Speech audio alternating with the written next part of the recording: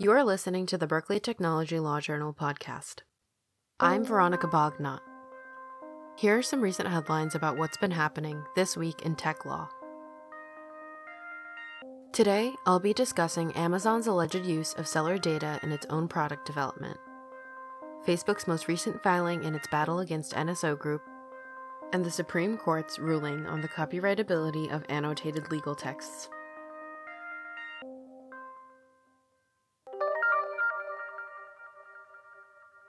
Last week, the Wall Street Journal reported that contrary to Amazon's stated policies, the online retailing platform allegedly engaged in a pattern of using proprietary data it collects from third-party sellers to launch and develop competing Amazon-branded products.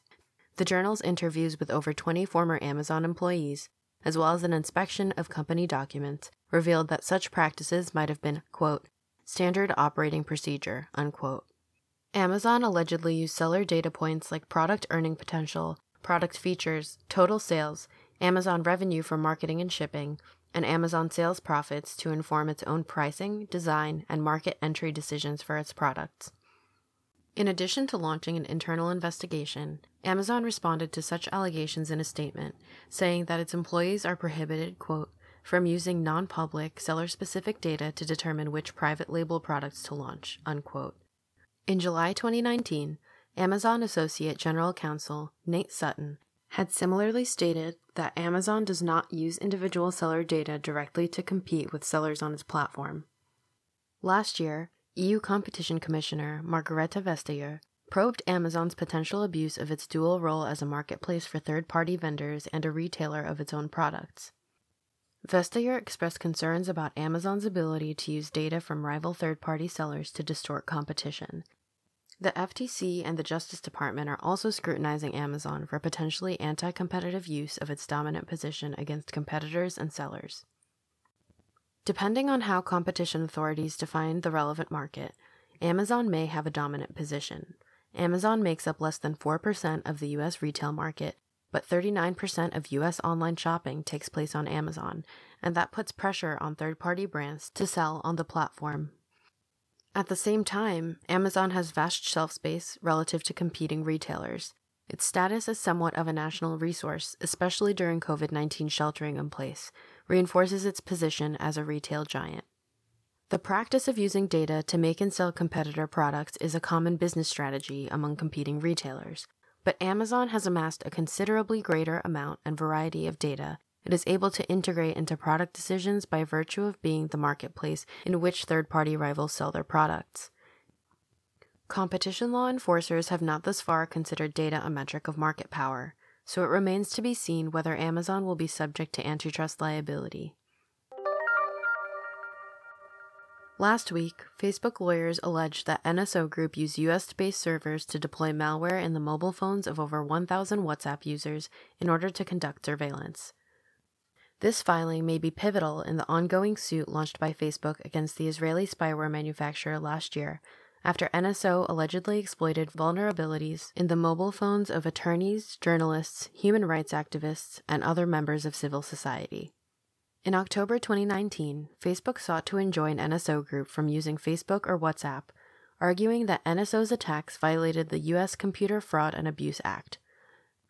Facebook's strongest argument was that NSO's reverse engineering of WhatsApp constituted an unauthorized violation of WhatsApp's terms of service. In turn, NSO Group raised three arguments. First, that the Northern District of California had no jurisdiction over its operations because NSO does, quote, no business of any kind there, unquote. Second, that it is entitled to sovereign immunity because it serves governments using its products for national security purposes. And third, that it has no purview over, or even awareness of, end-user applications of its technologies. Facebook claims that NSO Group used servers based in Los Angeles, California, as well as a remote server hosted by Amazon to target WhatsApp users. Cyberscoop reported that NSO Group used the LA-based server, quote, more than 700 times during the attack to direct NSO's malware to WhatsApp user devices in April and May 2019, unquote. John Scott Railton, a senior researcher at the Citizen Lab, an interdisciplinary lab based at the University of Toronto Munk School of Global Affairs and Public Policy, called Facebook's latest filing a gut punch to years of NSO's claims. Facebook's filing claims that NSO purchased and operated the U.S. servers that directed NSO's malware to WhatsApp user devices. Facebook's claims not only establish a U.S. nexus, but also, quote, makes the company look much more like a hacking as a service than software developers, unquote, according to Scott Railton. Evidence produced to prove these claims could threaten the credibility of NSO Group's jurisdictional defense and suggests that NSO might have been cognizant of the misuse of its products. This week, the U.S. Supreme Court ruled in a 5-4 vote that annotated versions of states' legal codes are not eligible for copyright protection. The High Court declared such legal texts government edicts that must be freely available to the public. The ruling comes after Georgia State filed a suit against activist group Public Resource Org, Inc. for copying and distributing the annotated version of the official code of Georgia on its website without paying. Georgia conceded that the statutory substance of the official code of Georgia is not copyrightable, maintaining free online access to the simple text version of the code. However, the state argued that the annotated version, for which it, quote, contracted with a private company to produce and publish, unquote, is more robust and detailed, and thus must be purchased.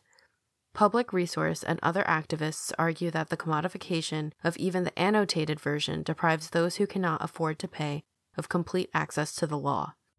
Government edicts have historically been unprotectable by copyright law, in a doctrine that is well settled by 19th century precedent. Government edicts were long defined as, quote, non-binding, explanatory legal materials created by judges who possess the authority to make and interpret the law, unquote, according to the Supreme Court in Banks v. Manchester. This week's Supreme Court ruling extends the government edicts doctrine to, quote, explanatory legal materials created by a legislative body vested with the authority to make law, unquote, finding annotated legal codes to fall within that definition. In other words, so long as the author of an explanatory legal text is a judge or legislator, and that author produces the work in the course of their judicial or legislative duties, then the work is not copyrightable. Although the annotated code was in part produced by a private company, the court found that it was a legislative text falling outside the confines of copyright protection. If the High Court had ruled in favor of Georgia, states would have been entitled to expansive copyright protection over extensive explanatory information about basic laws. Effectively, only those with sufficient means would have been able to access annotated codes. The ruling ensures that what the 11th Circuit called, quote, inherently public material, unquote, is freely accessible to all. Thank you for listening. Today's episode was brought to you by Alan Holder and the members of the podcast team at the Berkeley Technology Law Journal. This episode was written and produced by me, Veronica Bognot.